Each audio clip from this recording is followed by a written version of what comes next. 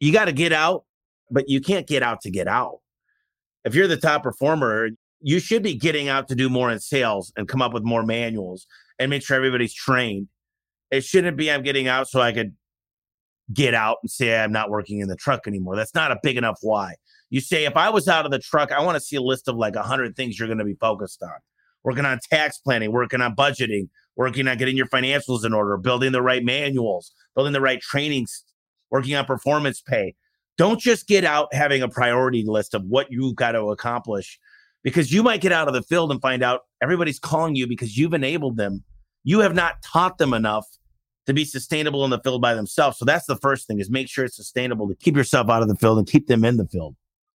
Welcome to the Home Service Expert, where each week, Tommy chats with world-class entrepreneurs and experts in various fields like marketing, sales, hiring, and leadership to find out what's really behind their success in business. Now, your host, the Home Service Millionaire, Tommy Mello. Before we get started, I wanted to share two important things with you. First, I want you to implement what you learned today. To do that, you'll have to take a lot of notes. But I also want you to fully concentrate on the interview. So I asked my team to take the notes for you. Just text NOTES, N-O-T-E-S, to 888-526-1299. That's 888-526-1299. And you'll receive a link to download the notes from today's episode. Also, if you haven't got your copy of my newest book, Elevate, go check it out. I'm going to share with you how I attracted and developed a winning team that helped me build a $200 million company in 22 states. Just go to elevateandwin.com/podcast to get your copy. Now, let's get into the interview. Welcome back to the Home Service Expert Podcast. It's going to be a good Q&A today. I had to miss the other date. I don't remember. I think I was out of town.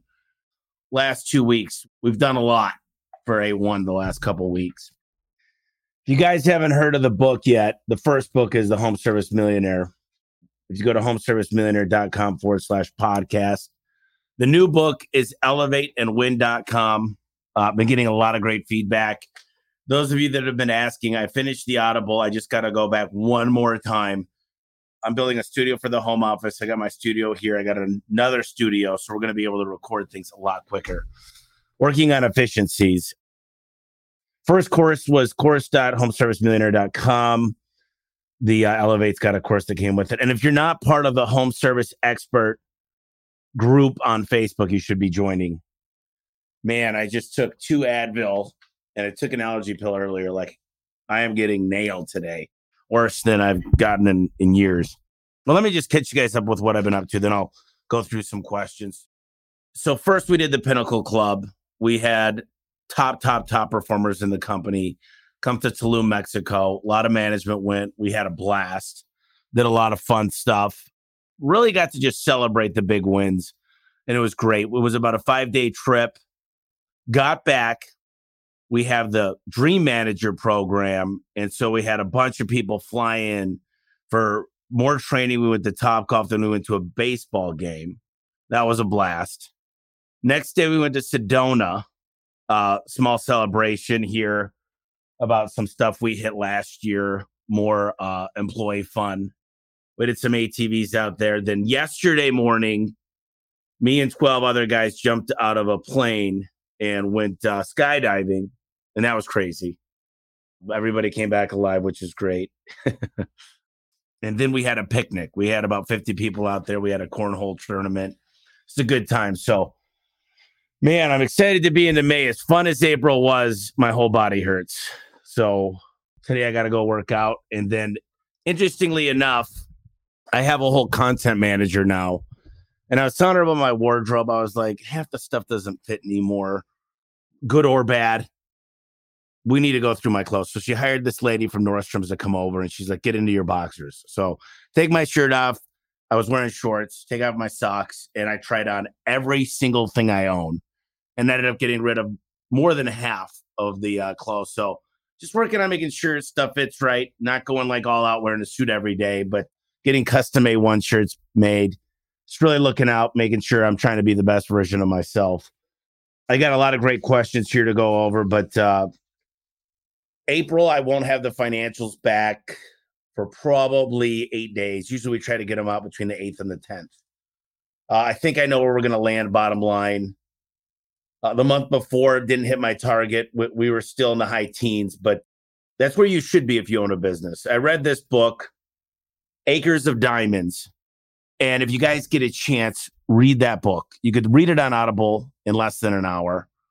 And it's such a great book. I definitely recommend it. And he talks about money's not the root of all evil.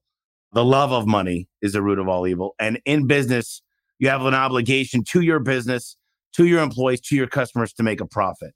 If you're in business not making a profit, where I've been before in my life, it's a tough road because it's a lot of hard work. You guys know that. But let's just dive right into the question. I'm sure I'll think of a lot more things to go over. So Brian said, I have a little over a year in business. I'm in the home service industry. I'm an electrical contractor. Out first year, we made almost $1 million in sales, and I'm hungry to double the amount. Good. Well, if you want to double, it comes down to some basic things. You need leads, right? You need to get a lot of leads. So getting qualified, affluent, great customer leads that are calling you because they like you, not just because you're the cheapest guy out there.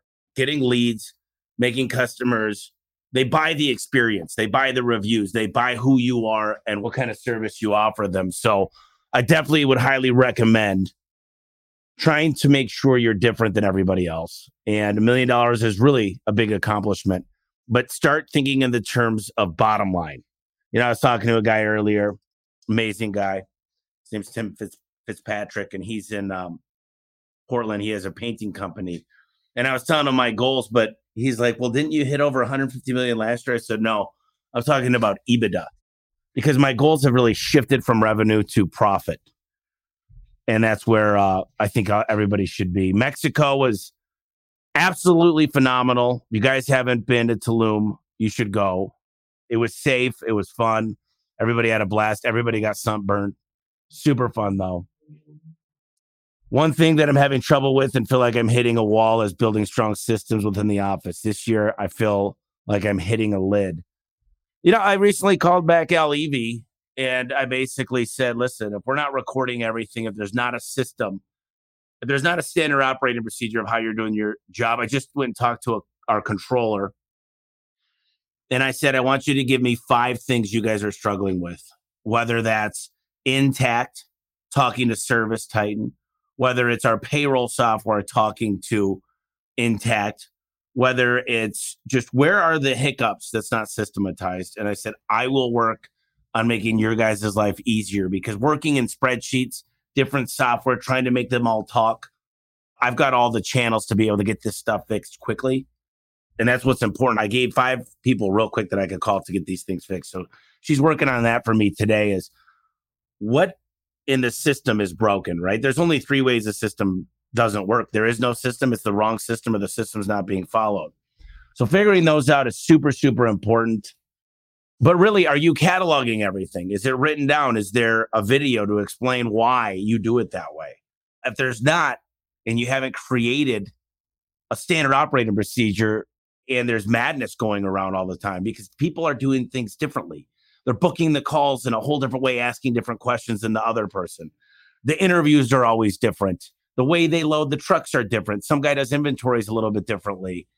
The way you dispatch is different. And there's not a payment structure that makes sure that follows the win-win. Then that's really going back and figuring out how to slow down. And I'll tell you this, there's been several times in my business where I said, I'm just going to stop growth. The reason why I say stop growth is that we need to make a profit. And if you're going to have a huge year in revenue growth, make sure it's sustainable, but I'd really be looking at profit.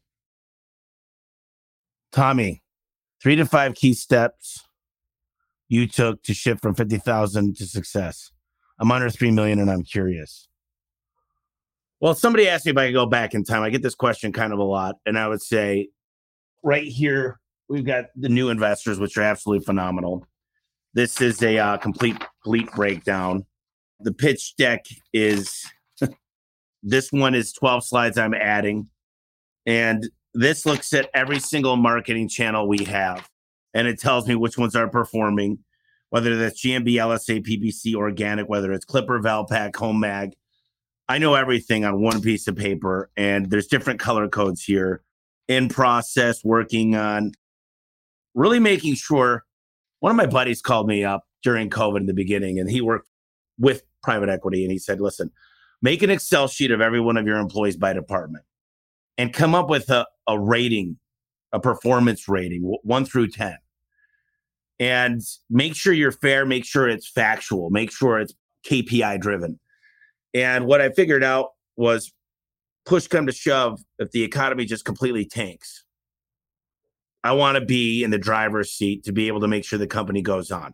I didn't want to have to lay off people. I think we laid off like 1 or 2 people, but the moral of the story is you should know what's going on within your company in every department. There should be an org chart of who reports to who, and you need to have accountability. That's been a big buzzword around here, accountability. Let me answer more things. Performance pay was a miracle. I've got the steps to delegation right here, and I sent this out to 10 different people this week. Last week. Every single thing going on within the company. Here's what needs to get done. Here's why it needs to get done. Here's what you have available to get it done. Here's the priority assigned to it.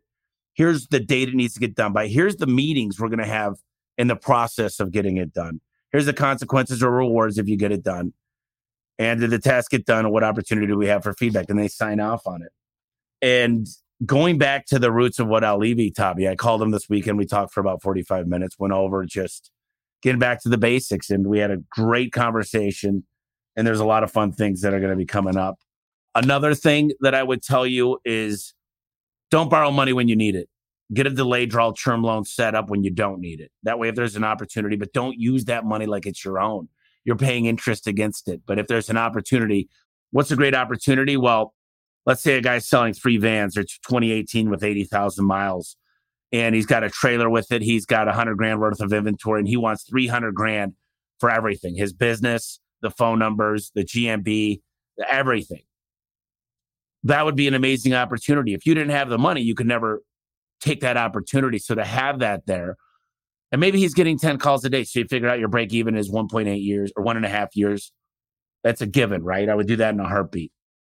I'll go over to this stuff a little bit more later, but I've got so many notes. Every one of my markets is broken down to in a basic balance sheet. Operations, finance and accounting, how much discounts we're averaging per market. A lot of stuff on marketing that I'm really looking into, as well as several people on the team. So if I could go back, I would tell you, get the best CFO and controller you could ever imagine. Understand tax rules out there. Understand accelerated depreciation. Take advantage of what's out there with the government.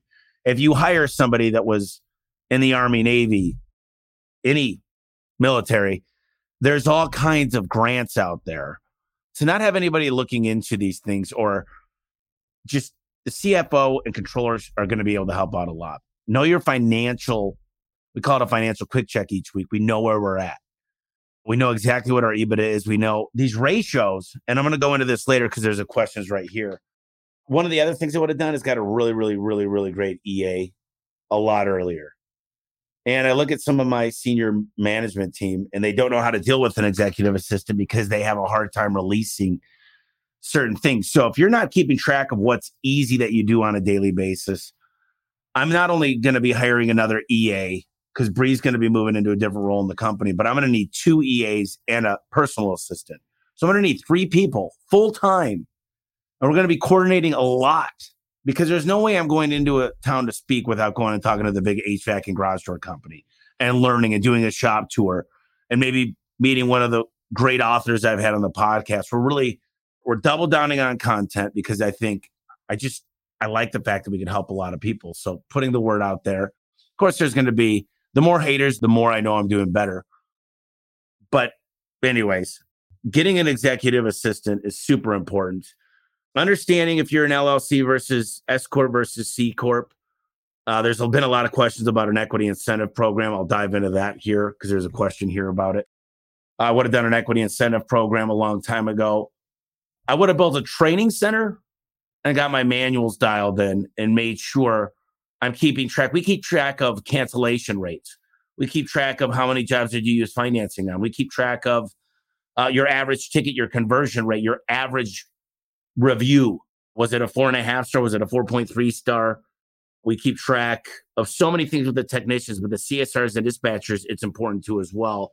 When we hire somebody who was a hiring manager and how long have those people lasted. Because if you looked at a bell curve and you looked at the outliers, this person that's hiring is exceptional. Whoever they hire stays on and they're great performers. This person is ridiculously bad. This person, I don't know where they're hiring from or what's going on, but the turnover rate is through the roof. Those little keys are what make it possible to scale. I got to go for a lot more, but those were about 5. Here's a question by Shane Levinson.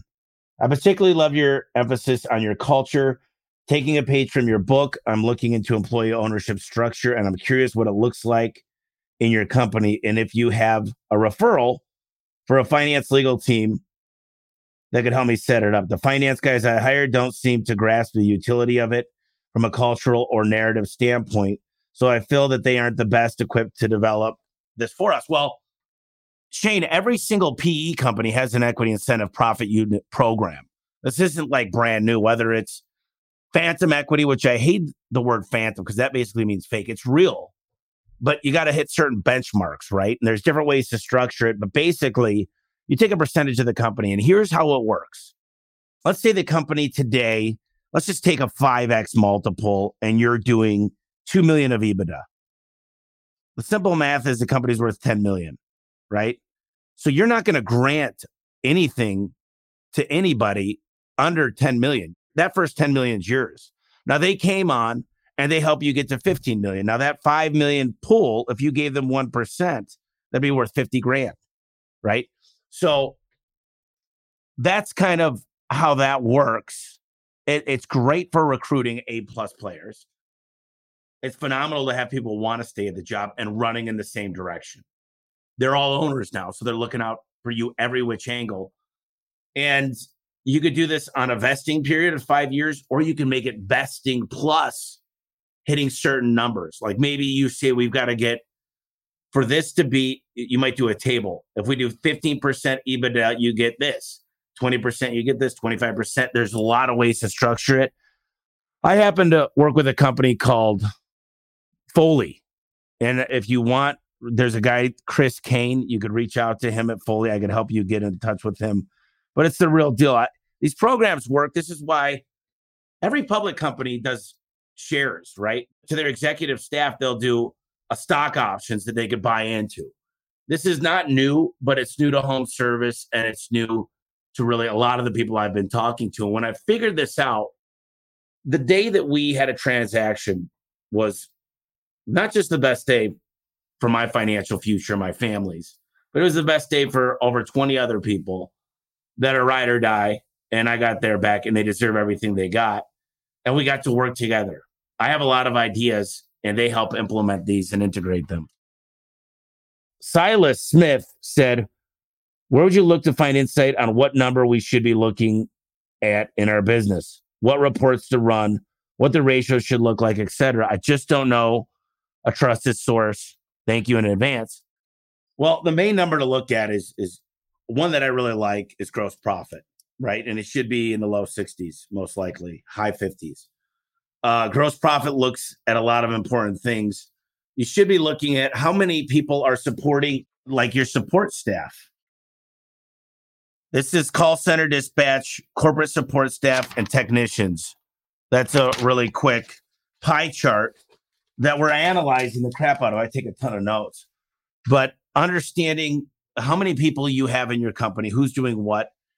Al Levy always said, if you're not a 2-to-1 ratio, meaning there's 2 guys out there collecting checks, whether it's an installer, a technician, a maintenance tech, whatever you might have, compared to 1 person helping, whether that's a CFO, COO, sales support, warehouse people, could be a fleet operations manager. If you're not a 2-to-1, and we're not quite there yet, somehow we're still doing great. But once that ratio is really what it should be, I think what happened is we had a lot of stuff to clean up. We're right-sizing everything right now. And when that ratio gets back, it's hard not to make money. In fact, Alan Rohr and Al both say that when you're hitting that 2-to-1 or better, you're absolutely killing it. You got Grant Cardone and his team, Brandon Dawson. They say that home service companies, specifically HVAC, should be doing $350,000 per person. Not only technician, but CSR dispatcher. At those ratios, I mean, just think about it. If you've got 100 people, you're doing 350,000. So 10 would be 3.5 million. Yeah, 35 million. I mean, it's pretty crazy numbers to hit, especially in things that don't have a $10,000 average sell or better. But those are some ratios. Obviously, everything that I didn't focus on when I was younger in the business was more the income statement, the balance sheet. And these guys, they look at these and they tell you exactly what's going on. They're like, what's going on? And I've got a slide for every single market.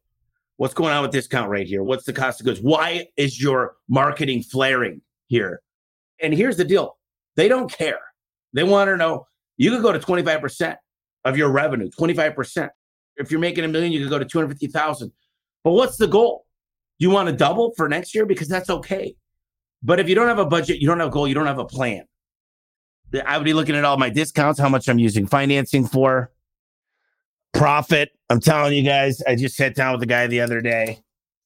The reason you're not going to find profit is because you're not priced right. I'm not insisting on screwing my clients over because we've got a really high booking rate and a high conversion rate. With the right average ticket and the right cost per acquisition, that's how you make the money. Are you open nights and weekends? Does your GMB say open 24 hours? Do you have an emergency guy? Because don't raise your prices if everything else is broken and expect to make more money until you're booking. People called you with a problem. And if you're not booking 80% plus or more, then there's an issue there. If you're not converting on a service ticket, if you're not converting 90% or more, that's bullshit. And if you're not optimized all over the internet, specifically Google, then raising your prices won't do anything. You don't have a chance to get more work until those main things are fixed. I'm wanting to scale into different markets. I'm currently at $3 million a year. What is the best route without getting stuck back into the weeds? Well, here's the problem, Brian. If I could go back in time, another thing I would have told you is take market share. See what's possible. Own your own market.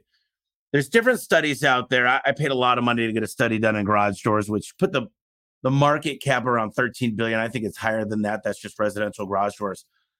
But Tom Howard put on a great clinic, and I could get you guys access to that at the last vertical track, where he explained what the market cap is. And if you think 3 million is great in a market, but I guarantee you could get it to 10. I don't know the industry off the top of my head, but why not own the relationships that's in your backyard? You probably have a lot of family and friends and neighbors there. Take more market share, and don't go more than 2 hours away when you go to another market. I mean, if you're not stellar in your current market, it's not going to get any easier in another market. You think, hey, man, if I got 3 million going in 10 markets, it's low-hanging fruit. I know I could get well, you can't even have a meeting face-to-face in 10 markets ever. Good luck getting to 10 markets even in a year. I know because I've lived it. Take market share in your current market is what I would tell you. Greg said, what primary KPIs exactly would you recommend keeping a record for a service industry like window cleaning? You guys know my favorite KPIs, conversion rate, average ticket. But in window cleaning, what I would do, and I spoke at Sales Boost, and there's certain things I would look for. Service agreements, huge. Are you selling service agreements? And the way I would sell a service agreement is not put a lifetime warranty or 5-year warranty on it. I just say, listen, I'm going to do something else for you while we're out here. I'm going to winterize your home for the winter. I'm going to bring you back in the summer. I'm going to show up here before your Christmas or your Thanksgiving event that you're having for your family. And when I saw a service agreement, I thought a lot about this as I'm speaking to all these guys, and I went back up. And I'm like, how would I sell a service agreement in that industry? Window cleaning, I'd say, listen, we're going to do your deck treatment. We're going to make sure to apply this on the windows, which creates longevity. I'd show them some stuff on their roof and gutter systems that we treat it. It doesn't take a lot of money to do this stuff. But then I'd show them in their warranty from their stucco or their aluminum siding or the wood that they have on their deck. If it's not treated properly, it voids the warranty, which a new deck will cost 12 grand. A new roof will cost 25 grand. If we don't take care of this, it'll cost us. If you bust a pipe in winter, it'll cost on average 8 grand. So we're going to take care of this stuff for you. And we want to be out here twice a year. And I'd be selling the crap out of service agreements. So you asked for windows, what I would do in windows, pools, pest control, there's a lot of others. I'm looking for how long do you keep a client? Do these clients stay on for a long time? And have you built the business that creates them coming back?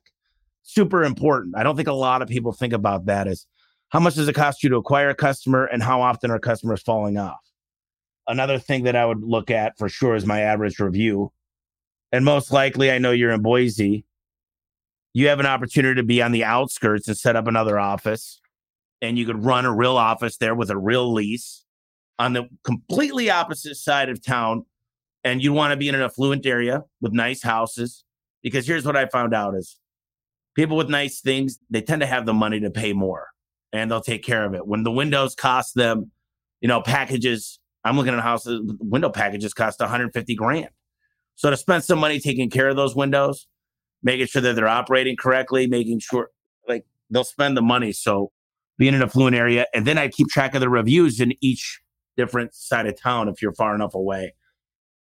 For our programs, everything's the same on performance pay, but we started logging their hours. And if a guy's not making our performance pay, they're 1 of 10. Either they need to be trained more or they got to get more efficient or we're having them drive too much. Maybe it's a dispatch problem. Maybe it's a marketing problem. But it's definitely something to look into because our performance pay is easy to hit. And when you find people are getting paid the hourly rate over the performance pay, there's a big red flag there. So definitely keep an eye on that. And I went over a bunch of other ones, but I'll think of more here as we're going. Do you primarily sell garage doors if people having issues with their doors, or can you proactively generate door sales even if they don't have a problem with their doors? How can you create a sale when there isn't a need? The majority of our door sales come when they're not looking for a new door. It's what would happen if you took your car to the shop and they said this is going to cost more than going out. It's kind of like when the refrigerator salesman came out to me and said, refrigerator's 12 years old. We can fix it for $400 or I can get you a new one for $2,000. Same thing happens with a garage door. This paint is oxidized. It's non-insulated. It's dented. It's got lots of issues.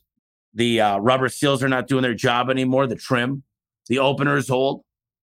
We could go ahead and fix this right now. I could put a strut on that, replace the bottom rubber to keep the bugs out, but I'm not going to put insulation in this old door. I mean, we might be able to, but it's not cost effective. Then you got to paint it, and then it's still dented. I'm not going to get a guy out here to pop out the dents on your garage door. So if someone comes and looks at your roof to repair it, and they find 7 different spots where it's leaking, is it best to patch all that stuff and then have 7 more next year? Same thing. Really what you look at is how old's the equipment. That's in HVAC, they look at it as over 10 years. And if it's over 10 years, there's a good chance it's not efficient. It's just not, you cannot breathe life into that old of it. Maybe a 50-year-old unit that was built with like different parts to last forever. But this day it's built to break. It's just the way it is. So our service calls, you got to remember garage doors make up 40% of your curb appeal. So when they see the difference of what their home looks like, they understand the difference between their electric bill. They understand there might be some stuff with the Biden did this thing called the Inflation Reduction Act, which there's certain energy qualifications. Garage doors don't really fall under that. There's like a $300 credit they could get for building something U factor R value efficiencies. But when you bring all these things up, people are like, yeah, I never really thought about replacing it. But now that you mention it, it's the largest moving object in your home. You use it all day, every day, in and out. The kids are using it. It could be dangerous. It weighs a lot. So I think there's a lot of opportunity because I don't sell things people need. I hate people that say that. I only sell things people need. I sell things people want. Did you need a brand new iPhone when it came out? Did you need to go on that vacation? Most of the stuff we do, we don't need, we want. And when people understand that in the home service industry, he didn't give me any options. And if you're not giving options, you're giving ultimatums. And when you come up with more options, your sales will go up dramatically. Even if you came up with 4 and somebody picked the second one every time, it would be better than the first one. And you will get people doing 4 and 3 and 2 and some 1. But the more choices, Joe Crisara says you take 6 choices. That's the difference. That's going to make a huge difference. 90%, John said, 90% of our customers pay with credit cards or checks. Financing is rare for us. How do I help more customers to finance? Well, certain phrases. Did you want to use your money or our money today? What's the credit card rate right now? 19, 20, 30? Pretty high credit card rates. I'll save you a lot of money. We never call it financing. We've got a promotion that's half of that. And there's no prepayment penalty. So it's really understanding. We had to work and work and work and work and role play and role play and role play. It was not just one day that everybody said, oh, God, financing is great. We watched one guy that was successful at it out of 100. We studied that guy. We got him more successful, and like a rubber band, everybody was able to pull up. And I ask a lot of people for help that are much better. Darius Livers went through a whole clinic with me on why financing makes sense. You know, the average customer it's hard for them to write a check for, I think it's around $500 when they don't anticipate it. You know, this industry is massive. And there are 4 reasons why your technicians don't use financing. Number 1 is they hate change. It's not how we used to do it. Why are they making us do this now? Number 2 is, I'm going to forget these. They hate change. It's complicated. A complicated mind always says no. APR, prepayment penalties. How does it work? How do I log in? Until you could role play over and over again. Another one is that a lot of customers don't like the word financing. Do I look like I need financing? If you say, listen, a lot of our smart clients are taking advantage of these promotions, it makes a lot of sense. When I think if somebody walked into, Bree just had this happen. She did some like laser hair removal. And it was like, I don't know, $3,000 or something. And the lady said, hey, I'll set you up with our financing. And Bree's like, well, I just want to pay. And she's like, well, how old are you? And Bree told her, she's like, most girls always finance this. But the girl assumed, one of the things Darius talks about is assume they're paying with financing. Hey, we always talk about our membership and how you can save money and using our money instead of yours. And I will tell you guys, it's not our money. We pay a dealer fee. So if you go 0 interest for 2 years, it's probably 10, 12, 15% that you pay to use that. But the reason a lot of people like the financing is because you could advertise, just like the couch companies and the vehicle companies, all the furniture and automotive companies, they say, don't pay anything for 2 years. Well, that's a lead generator too. So if you could generate enough leads and you're not giving a coupon on top of financing customers, understand that. So I think there's a little distinction. You can't combine using our money, us paying a dealer fee, and giving you a coupon on top of it. Do you have a business guide or paper performance structure that I can buy? No, the performance pay is tricky. It's a little bit easier for CSRs, technicians, and dispatchers because you can basically take in an Excel sheet and load in everybody's pay for the last 2 months or 2 quarters. And then you could plug and play. Hopefully you have the analytics. Hopefully it's not paper invoices. To say, what if I took out, you could start playing with the numbers. And if you get somebody really smart in Excel, you can literally say, I want to try paying them 10% of revenue, or I want to take out all the parts cost and the tax, and I'll pay them on a different scale. Like, for example, we've got a scorecard. Scorecard determines what category they fall under as a percentage. And we've got a lot of things that matter. What's your cancellation rate? What's your average review look like? What's your average ticket? What's your conversion rate? And so we're monitoring this every single week. We go over their scorecard. And the scorecard figures out if they're going to get promoted or not. And so they've got a lot of skin in the game of their promotions and how it all works. But you can play with these numbers and say, okay, what I would do is say, here's my revenue goal for the year. Here's how much profit I want to make. Here's my fixed costs. Here's my variable costs. Now, if I'm paying the guys this amount, and I will tell you guys this, when you look at it all and break it down, I don't have these numbers off the top of my head, but I could get them in a heartbeat. But you take all of your people in the field, direct labor, and figure out if my percentage is on or not for my industry. So you can take your direct labor percentage of revenue and say this is either I'm well under, so I'm probably going to have a lot of turnover because I'm not paying people enough money. Or there's not a lot of turnover and everybody's staying and happy and they're all buying motorcycles, then maybe you're paying too much. So depending on that number, but you could get your guys to do other things to make money. You could get them a self-generated lead. You could get them if they bring on accounts that you pay them up on that. Every time someone sells a service agreement, that's an annuity for them. They make a little bit of that service agreement each month that gets paid. So I didn't have to find all my pay in just one thing. I was able to get the guys different types of money with different types of things. Heather Meeker, we are in need of vehicles for our pool care specialists. I know I've heard you talk about leasing or replacing every few years to keep the fleet great. Do you have a specific company that you work with directly? Right now, I'm just Googling. There are lots of options, but getting a recommendation from you would help the process. So we go back and forth. We've used a couple companies, Enterprise. Everybody's heard of Enterprise, but they don't know they're one of the largest fleet companies in North America. So Enterprise, there's a girl named Tara there. And then there's a guy at Holman, Holman. His name's Dave. His number is 609-706-3471. He's good at getting vehicles. What we do is lease to own these vehicles, 5 to 6 years, depending on the lease. And then after the 5th year, it's like $5, then we own it. We still get all the accelerated depreciation. Right now, 80% a year. Last year was 100%. I think it's like 6,200 pounds per vehicle.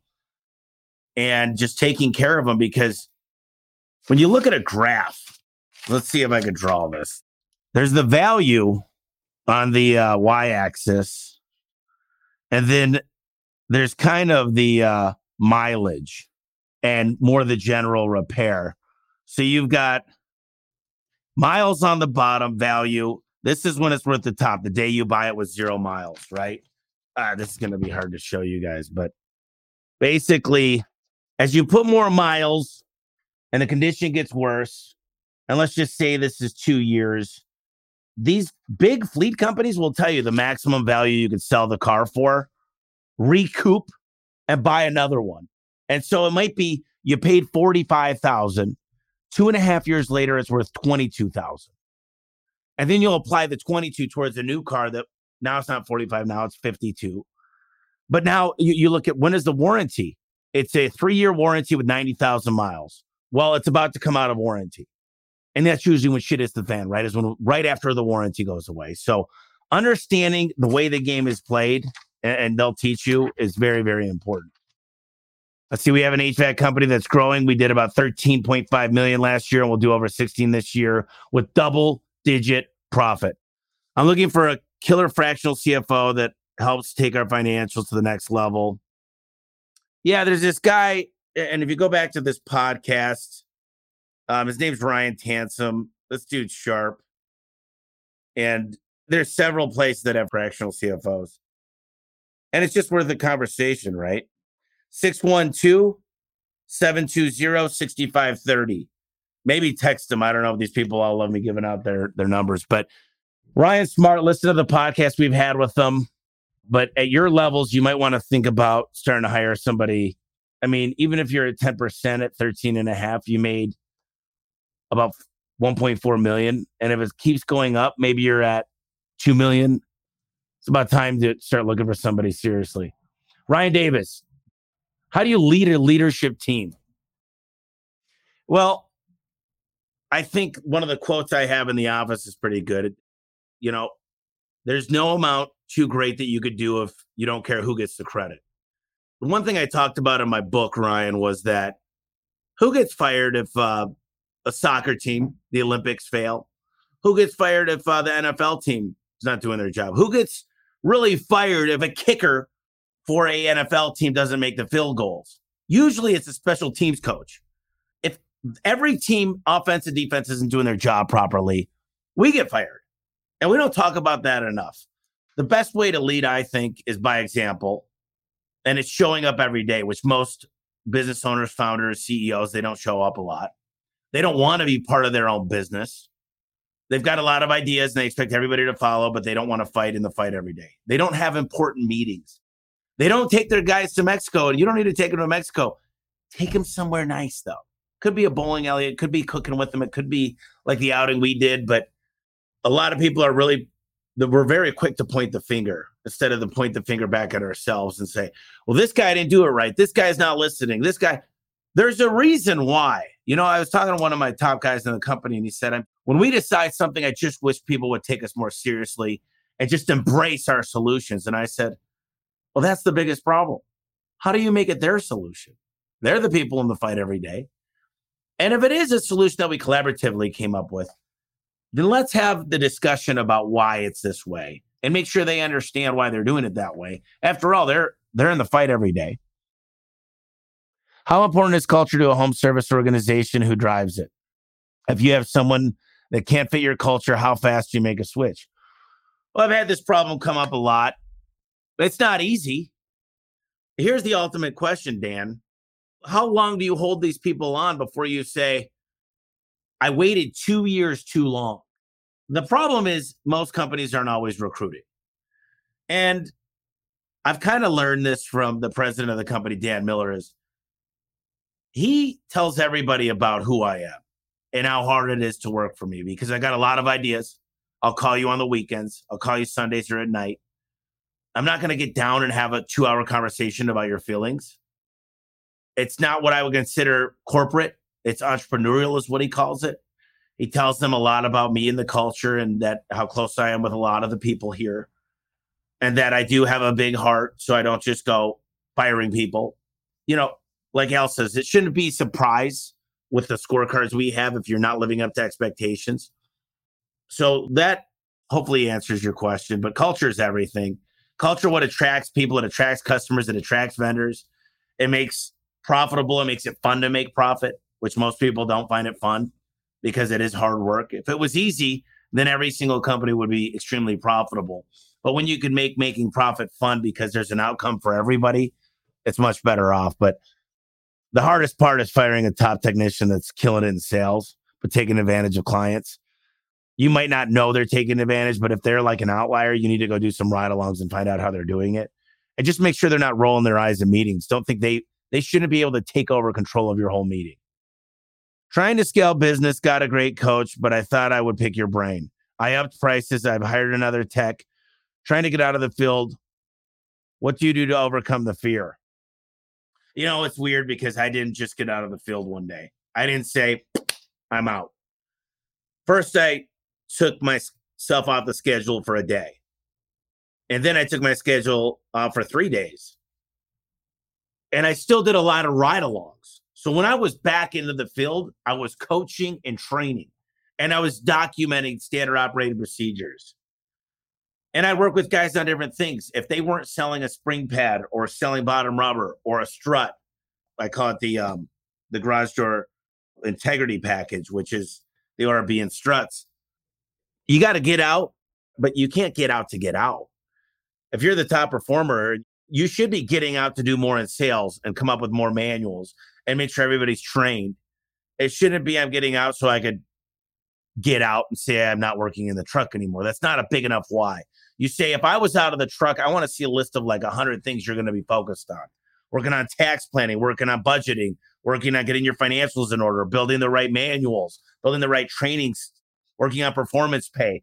Don't just get out having a priority list of what you've got to accomplish, because you might get out of the field and find out everybody's calling you because you've enabled them. You have not taught them enough to be sustainable in the field by themselves. So that's the first thing, is make sure it's sustainable to keep yourself out of the field and keep them in the field. How are you distributing your SOPs and knowledge? How do you make it easy for those in the field to access as needed? Paylocity is a place we have a lot of stuff. We also have a learning management system. So we've got an area that they can find all the directories of numbers. They can find their manuals. They can find out their pay, how to do PTO. All this stuff is built into a financial system. There's ADP. There's a lot of great big ones out there. We use Paylocity. That's a great way to make sure they can access them. And when you're doing a meeting, have them all access it at the meeting, make sure their logins work, and make sure they understand it and can show you and sign off on it, saying that they understand it.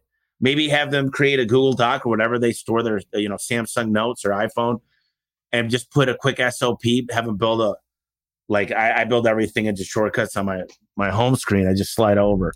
But you got to make sure they know how to access that information. Let's see. Based on your knowledge, what's the best comp model for a salesperson selling jobs for a commercial electric contractor?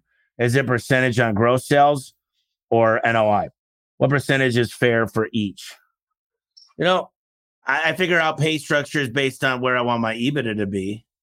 So without being able to back into it, like I said, it's really tough to build a compensation program without knowing the revenue and profit I need to be at. That's where it all starts. If I want to do 10 million at 20%, I need $2 million of profit. So I got to take all these bills and I got to find out where it leaves me. And if I can't get rid of costs, but what if I found out I could play with conversion rates and get my conversion rate higher and get my average ticket to an extra $100? Then I could afford to do that, right? So what if you just took all these numbers and built a quick, easy scale and said, if I motivate this gives me 22%. This could give me 24%. So wait a minute. I'm paying more, but I'm making more profit. And it's a larger number. But there's a point of diminishing returns where that won't always work. For garage doors, I can't say I'm going to pay guys a larger amount over $5,000 because the average ticket in garage doors is not going to be $5,000. It's not possible unless you're doing more commercial applications. I know the average ticket in almost 100 companies of garage doors, and that's not realistic. So have a realistic amount that your average ticket's going to be. And you back end into these numbers. And I know this isn't beautiful, but if I knew your industry, I mean, my shit's evolving every day. And there's certain things that we were like, what were we thinking? And there's certain things we're like, wow, to figure that out that early. That's why we had a huge head start. Alchemy Power Solutions. What is the best marketing you guys have found out to be for home service? We currently do water mitigation. I mean, going out there, getting a lot of reviews, getting on citation sites. If you look up NAPS, name, address, phone number, making sure it's all the same across the board.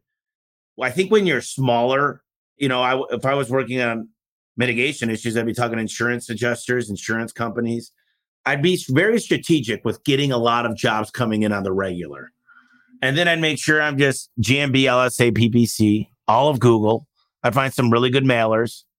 I'd use a lot of data. I'd say, okay, there's these tools that tell you when there's going to be a flood.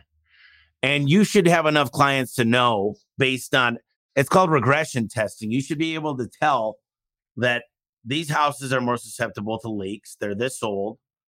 And you probably want to hit them up more often when you know it's raining or whatever is going on in that area. I don't know your business once again perfectly, but I'd be very, very smart on the way I spend my money. And the first thing I'd go after is relationships and getting a great reputation online. Ryan Jantz, quick question.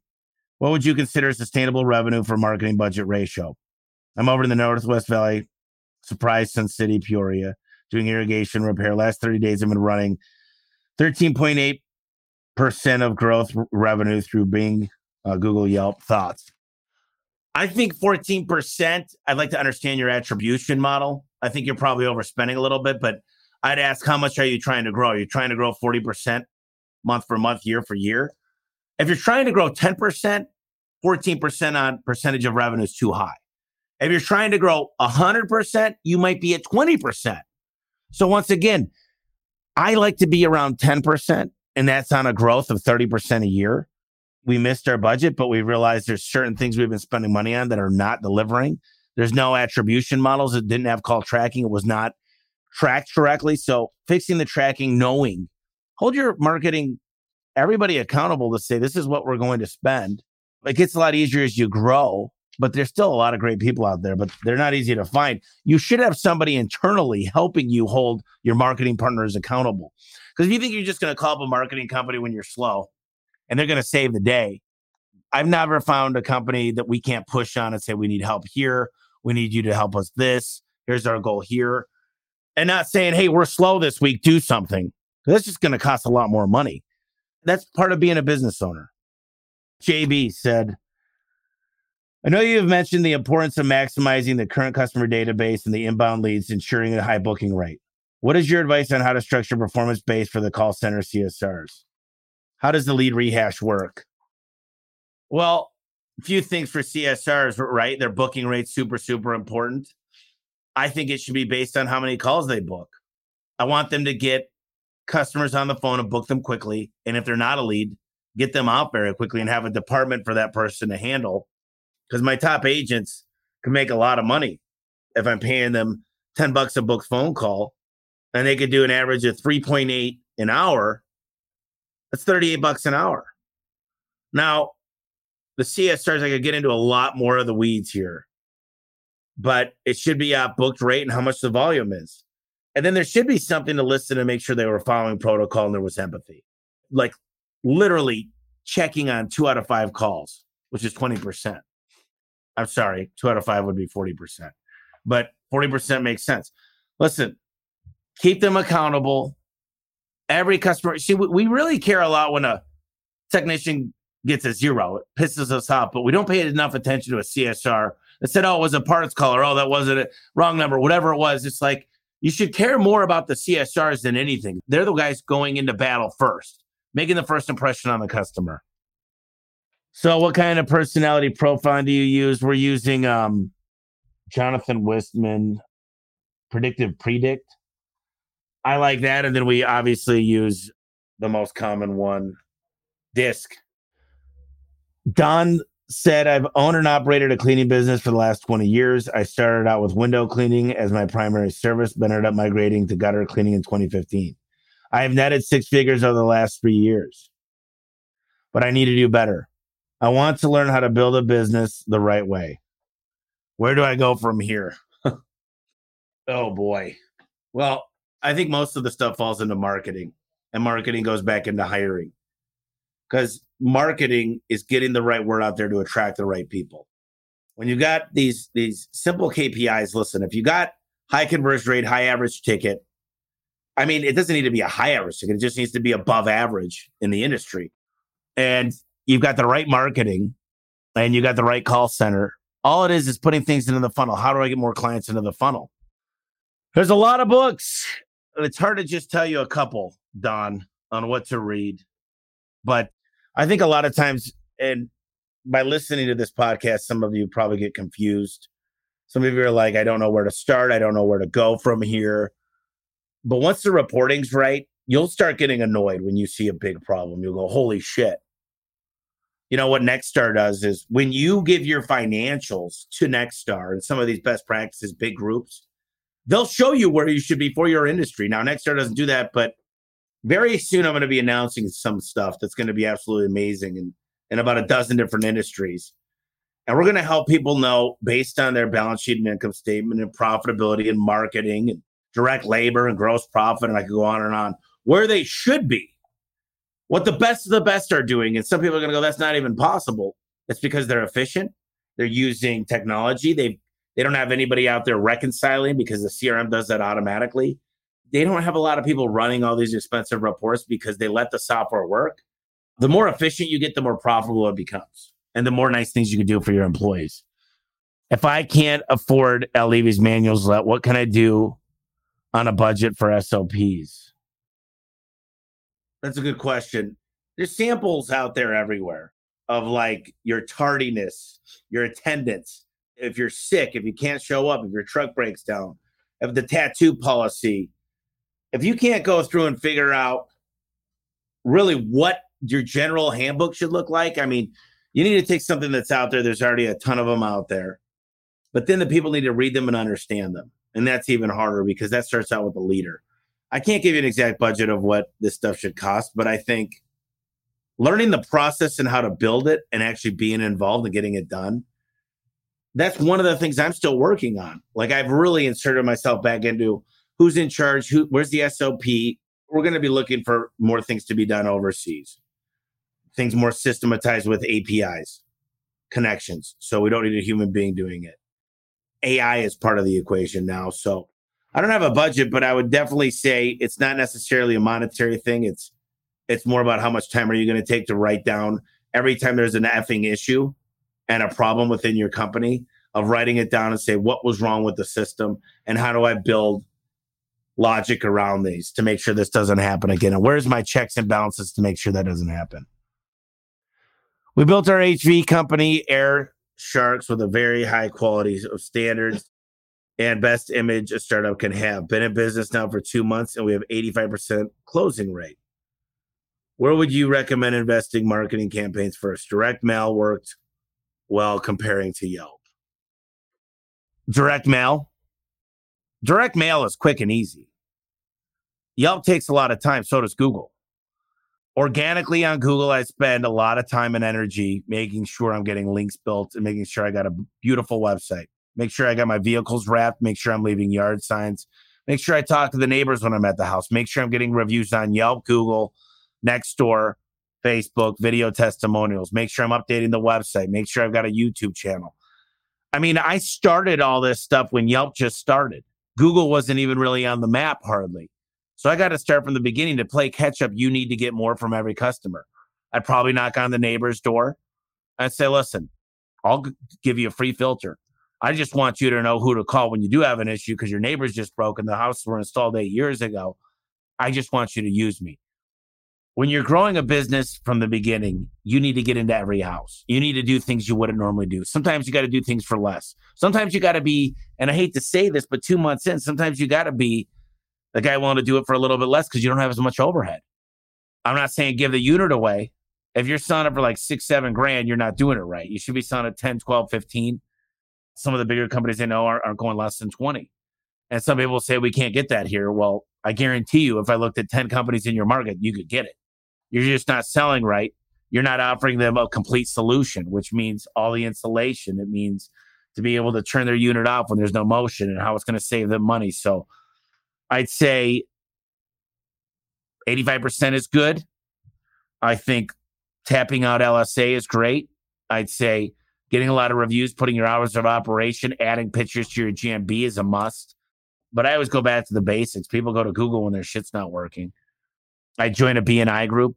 I'd go to the chamber meetings. I'd probably get heavily involved with the BBB. And I think right now it's shaking hands to me and the people's going to help you the most. What's up, Tommy? Love the book, Elevate. Not finished with it yet, but we love it here in the office. Awesome. Thank you, Frankie. Shane said, how's your employee ownership program structure looking to implement it in the next 6 months? I kind of explained it earlier. It's called an equity incentive program. It's just what PE companies do. You got to be very careful who you issue to and how you issue. I think I'm going to have a whole podcast on this because I've been getting a lot of questions about that and performance pay. Those seem to be the really two large ones. Any business coaches you'd recommend? You know, it depends on the industry, Frankie.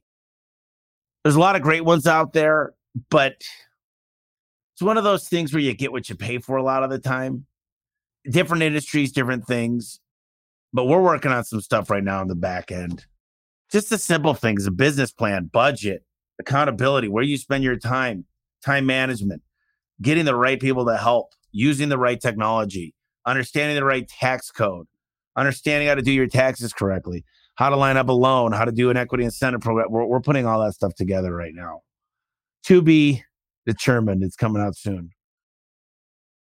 How are things going in Charlotte? Slow and steady. You know, it's a great market. I think really what we're doing now is going back to someone of the else's questions. As we're double downing on the markets we're in, we're looking for any opportunities to partner with anybody in those markets. I think the main thing is, and I told this to a couple of my managers, my area managers, is you want to triple this market? Bring me 2 companies that want to retire. Shit, they're everywhere. All we got to do is go and meet the people and say, listen, there's not a lot of buyers out there right now. You look at the market, and it's definitely down 20% of who was selling and why. But there are a lot of people that want to get out of the market, and that's one of my plans in Charlotte. If you know anybody who wants to sell in any market that A1's in, definitely let me know. I see many electrical contractors growing as big as HVAC and plumbing. Why do you think that is? Well, if you think about electrical and plumbing, there is such a high demand for HVAC and furnaces sometimes, but a lot of HVAC. I mean, they go out quickly. They're not sustainable. They have a lot of issues with them. Same thing on a car. I mean, how many people have HVAC issues versus electrical issues? I do think a lot of people have electrical issues. It's not something where they really, your HVAC doesn't work. It's not blowing cold air. Your toilet doesn't flush or the shower is flooded. A lot of people will go, the fan doesn't work. Okay. You know, what's interesting is my CTO, Jim Leslie, said he had his power out for 2 days. And he said he called to get a generator. And he called 5 people in Pennsylvania. Nobody called him back, the big dogs. And he never got one. But I think there's a lot of electricians. Al's worked with plenty of them that are making a fortune. Mr. Electric, those guys are doing great. I think what they figured out in HVAC is they needed plumbing and electrical to help subsidize them in the slow season. Nobody says you have to replace your electric today unless you're selling the house. A lot of people have old fuse boxes and stuff. They'll live with it until they won't, until they sell it or until they find a big enough issue where they got to rerun the whole house. Or maybe it was with copper or something. But I just don't think it's a big enough problem where they're like, I can't live without it. Whereas plumbing and HVAC and garages, you can't go without it. Electric, if it's completely out, but there's always a fix. Sometimes people lie and they say we can't get this stuff anymore. And maybe that's true. Maybe it's dangerous. Maybe it's code. Maybe it's going to burn down. And that's when you get it. But a lot of people they're not willing to spend the money it takes until they can really understand what the ramifications and opportunities are for that. Is your performance pay set up under pro rata cash plan? If so, can you talk about the structure? Pro rata cash plan. I'm not sure if I'm following it, but basically there's different performance pays. Now we give a minimum per hour, but ultimately my main goal is that these guys can make six figures. Now I'm not there with CSRs and I'm not there yet with dispatchers, but what ends up happening with technology and what we're working on is we're going to create a system where these people can make $60,000 to $80,000. Right now they can make 60, 70, but I want them to get to 80 to 100. And there's the cash side of it. And I don't understand really pro rata. Yes, there's different levels. But what I would tell you is my main goal is that to make all these guys marketers, make them posting all over social media, get them to go to a B&I meeting, no matter where they live. I've got CSRs, technicians, installers all over the country. Is to actually teach them how to get jobs. Maybe they have a wife at home that's a real estate agent. Maybe their kids are in soccer and they know all the moms and dads in the neighborhood. Maybe there's an inspector in the relationship or family. If you teach them how to get leads for you and they can get 10 extra leads and make $80 a lead, that's $800 extra. So I think coming up with a performance pay and other avenues that everybody could win. Who cares who gets the customers? I don't care. I pay them. I can pay Google or I can pay the people that I get to work with. I'd rather pay people I work with. What is more important, having system in place or having the good people? The system all day long. Because if you've got great people and that great person walks out or hits the lottery or God forbid something happens, or they retire, what good is that person? Build a business around systems. The right systems will get the right people. Well, having a system to do a background check and checking the DMV and doing the drug test, that's a system that makes sure we don't get felons that are on methamphetamines driving under a suspended license. These systems get the right people. Of course, great people. You need to have them. But hopefully the interviews, the personality profiling, the backgrounds, everything we do, taking them to dinner, finding out the relationship they have with their family, getting them motivated, being a great coach.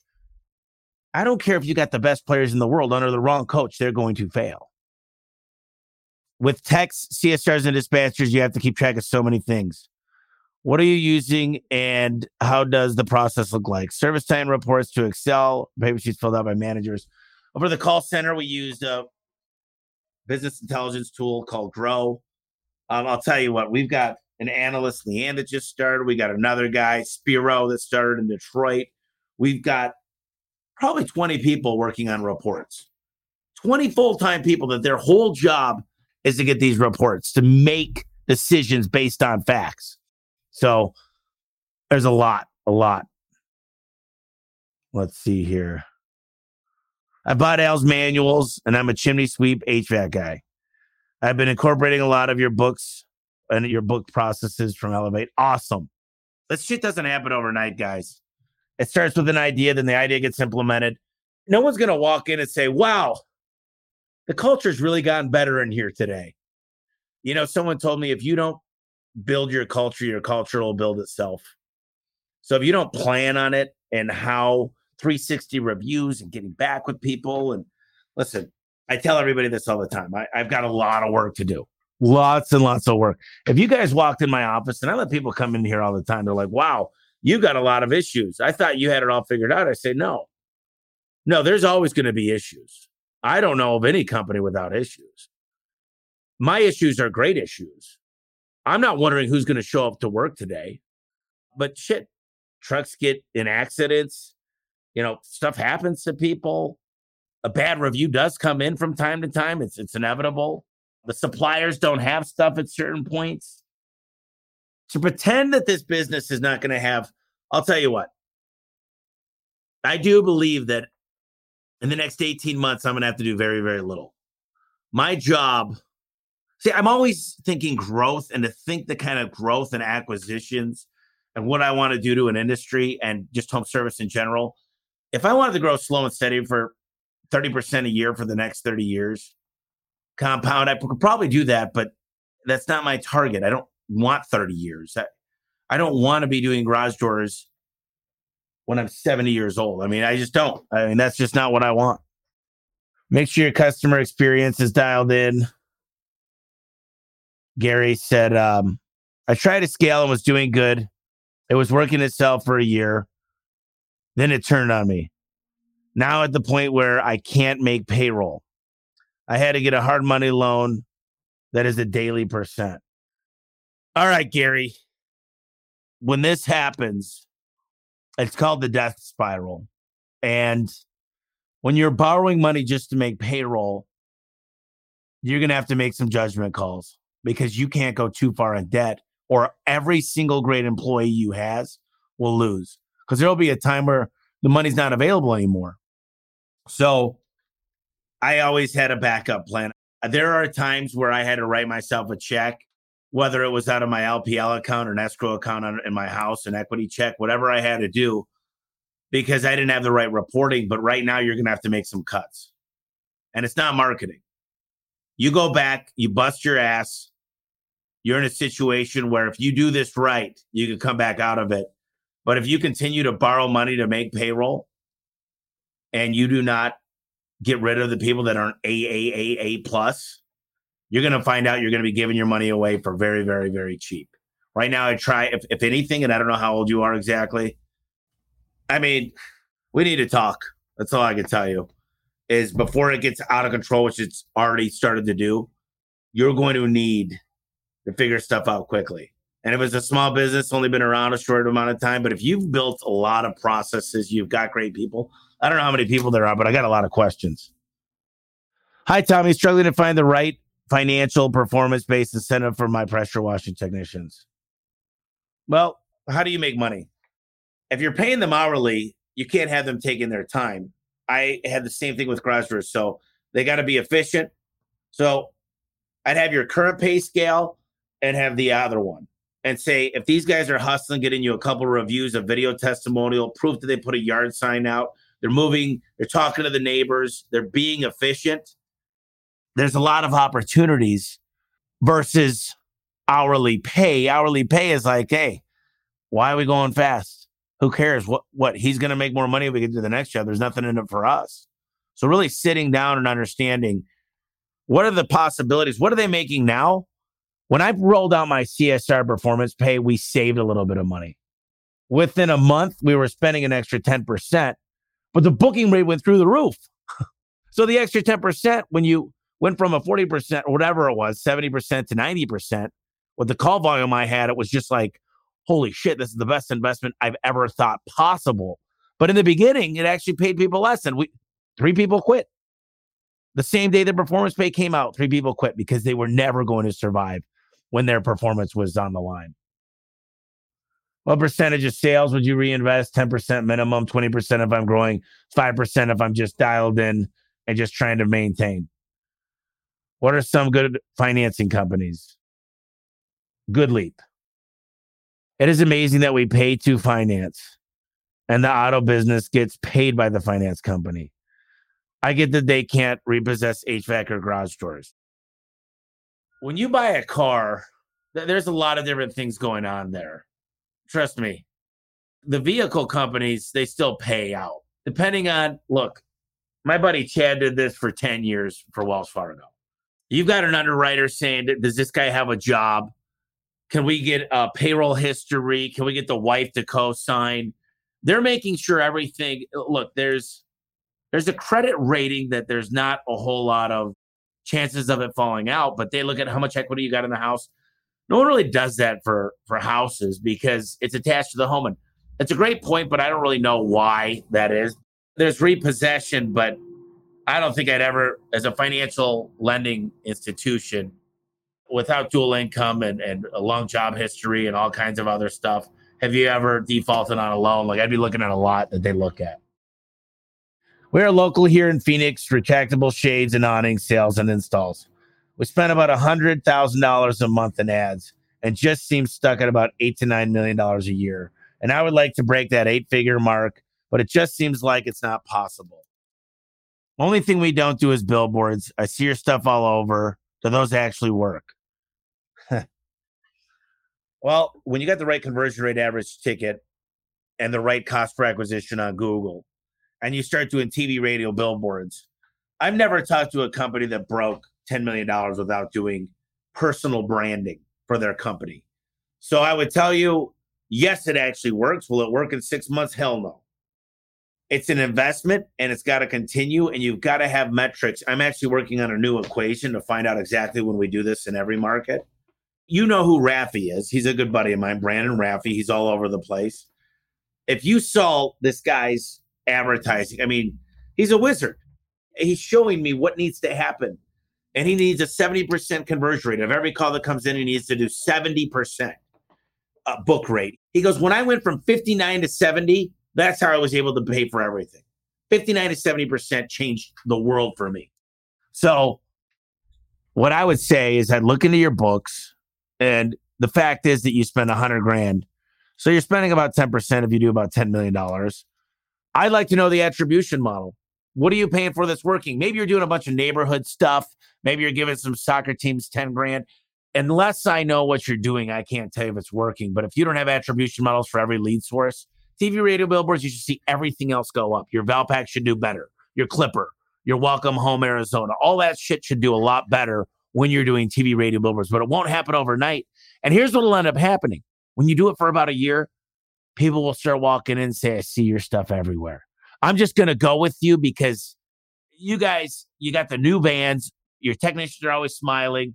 And then someone else is going to walk in right after them and say, listen, I want to come work for you. I'm the best of the best at ABC company, one of your biggest competitors. I love what you guys do. I love that you're advertising because right now our company's slow on leads. I've got a couple guys I think I could bring over. Let me show you what I can do for you. And you'll be surprised getting the right people. Those billboards are going just as much after amazing people in the company as they are for clients. Dropping in amazing knowledge is what I love doing. So thank you. Can I use AI to answer customer questions? Yeah, you could actually build AI to learn. You could have it follow. We're working on AI right now, answering lots and lots of questions. And we're building all the answers. So yes, AI could basically learn how to do a lot of things. Have you found that having a fully stocked shop and a system to restock vans every morning can help your billable efficiency and average tickets? Well, there's a guy, his name's Dave, and it's called Four Seasons. It's an HVAC company in Chicago. And what he does is there's companies out there that'll actually stock all your stuff for you in the HVAC plumbing world. And so he built it so that you drive through, everything stocked, it goes through a car wash, the guy's ready to go. And while this is all going on, his guys are in a meeting for the day, talking about what's important. Just like when I was a server or a bartender, we had a huddle before the shift started on what was important that day. What was the soup of the day? What kind of alcohol we pushing? We should be doing the same thing as a home service company. So if you guys are there getting ready all day, I would have a full-time warehouse guy. I'd have him work a night shift, getting everything ready, or get in there 4 hours earlier and have it all in and out. They should not be spending a lot of time getting inventory. What do you think about social media marketing for service-based businesses? I have an appliance repair business. I think social media works. I was talking to Grant Cardone or Gary Vaynerchuk, and he goes, I would never do billboards. He goes, it would take me 100 different tests, but I think social media could outdo it. The one thing about social media is it's got to be visually stimulating. It's got to be an awesome picture. You've got to have something on there that says no money for 2 years. It just needs to stand out. It needs to be something that's interesting that I want to watch it. I think social media kicks ass. But it has to be cool, and you got to get the right audience, right? The right target audience is everything. If you're showing everyone to everybody, there's no way to win. I always wondered, why are you out buying all these companies instead of advertising more in those markets and taking more business from them where their techs come work for you? Seems more expensive to buy these guys up when you could just take them over. Well, think about this. This company's been around the block for a long time. They've got all these old invoices for 35 years. They've built a good name. They've got great reviews. They've got technicians. So it's a speed thing. I know I could go in and greenfield a market, but there's no way to take over a market as quick as I could buy somebody. What if I find out their booking rate? They're not open nights or weekends. The conversion rate is crap. They don't know how to do service to sales. They never sold a service agreement. And I could go in and on the second year, I could actually make money. Well, I basically used everything they built for the last 30 years and actually operated it effectively. I talk about this in the book, Elevate. I think you need to do both. That's my answer. You could also go to a network in action meeting. We're all over the country. Network in action, that's where it's at. Kathy said, come to the network in action meeting. Jill's office can help with CSRs. Absolutely. I see you everywhere in Tulsa, Oklahoma. I can't wait to come see you. We'll chat soon over a few things. I need some help with performance pay with scorecards. Awesome. You're the shit, boss. Appreciate the opportunity and you've given to myself, my family. Thank you. I appreciate you. Tell us how you opened your first additional location. It was Tucson. I could get there quickly. I hired a great guy. Small. Barely. Look, Tucson, then Milwaukee, then Las Vegas. We're talking. I'm building the dream way to build. Now that I'm talking to all these PE companies, I'm kind of patched in. You know, you look at a company like Window Nation. They never bought any companies. They greenfielded, but they started marketing there 2 months before they were even boots on the ground. They were having home shows. They were doing all this stuff. So I'm taking all this data and I'm building new plans, new ways to do things, whiteboarding a lot more, getting the right people on the bus, like Jim Collins says. But second location, make sure your first one is 10 out of 10, super tight. Do you have a team during your M&A? Right now, I got 3 full-time people in charge of corporate development. 3 full-time people, then a full-time controller in that department. And then I've got a whole legal team. So no, I mean, yeah, I find some quite a bit and people take my calls. But the best news is when people partner with us, they get paid, their team does good. We do the best we possibly can. And I see a lot of companies, you can't just buy a business because you're dealing with 2 different cultures. You got all kinds of stuff. You're taking over a mess of marketing. They might have liabilities out there. That's why you do an asset purchase only. There's all these things that need to happen. Trust me. Unless you're very, very advanced and have over 50 employees, do not go into acquisitions, period. But I've been getting a lot of good things about the book Elevate. Hopefully you guys get a chance to read it. It's elevateandwin.com. We got some really cool stuff coming out. So your first week of November, plan on just marking that off. I'm going to need you hanging out with us. I'll have more details to come, but lots of fun things happening. Literally, I think we're going to change the whole service industry. You know, I've just been compounding the information I'm taking in. Like I said, 2 EAs, 1 personal assistant, new facility, got the house building a recording studio. Just getting started, like I always say. But I love all the questions. Keep sending as many questions as possible. I think I'm going to have to write a book on performance pay and an equity incentive program at the end. I talk about CSRs, dispatchers, technicians. I think that book, if you guys like the idea of that book, comment down here what else you'd like to see in that book, because charging the right prices, like Alan Rohr put, what should I charge? Paying the right performance pay, coming up with an equity incentive program. Here's what's nice about having this podcast. There was over 100 people on here earlier, is that you guys tell me what you need. Obviously, I'm reading these questions and I'm going, this is where we need the help. So you guys are amazing. You know, a lot of you guys have my cell phones. If you need anything, let me know. Keep asking great questions.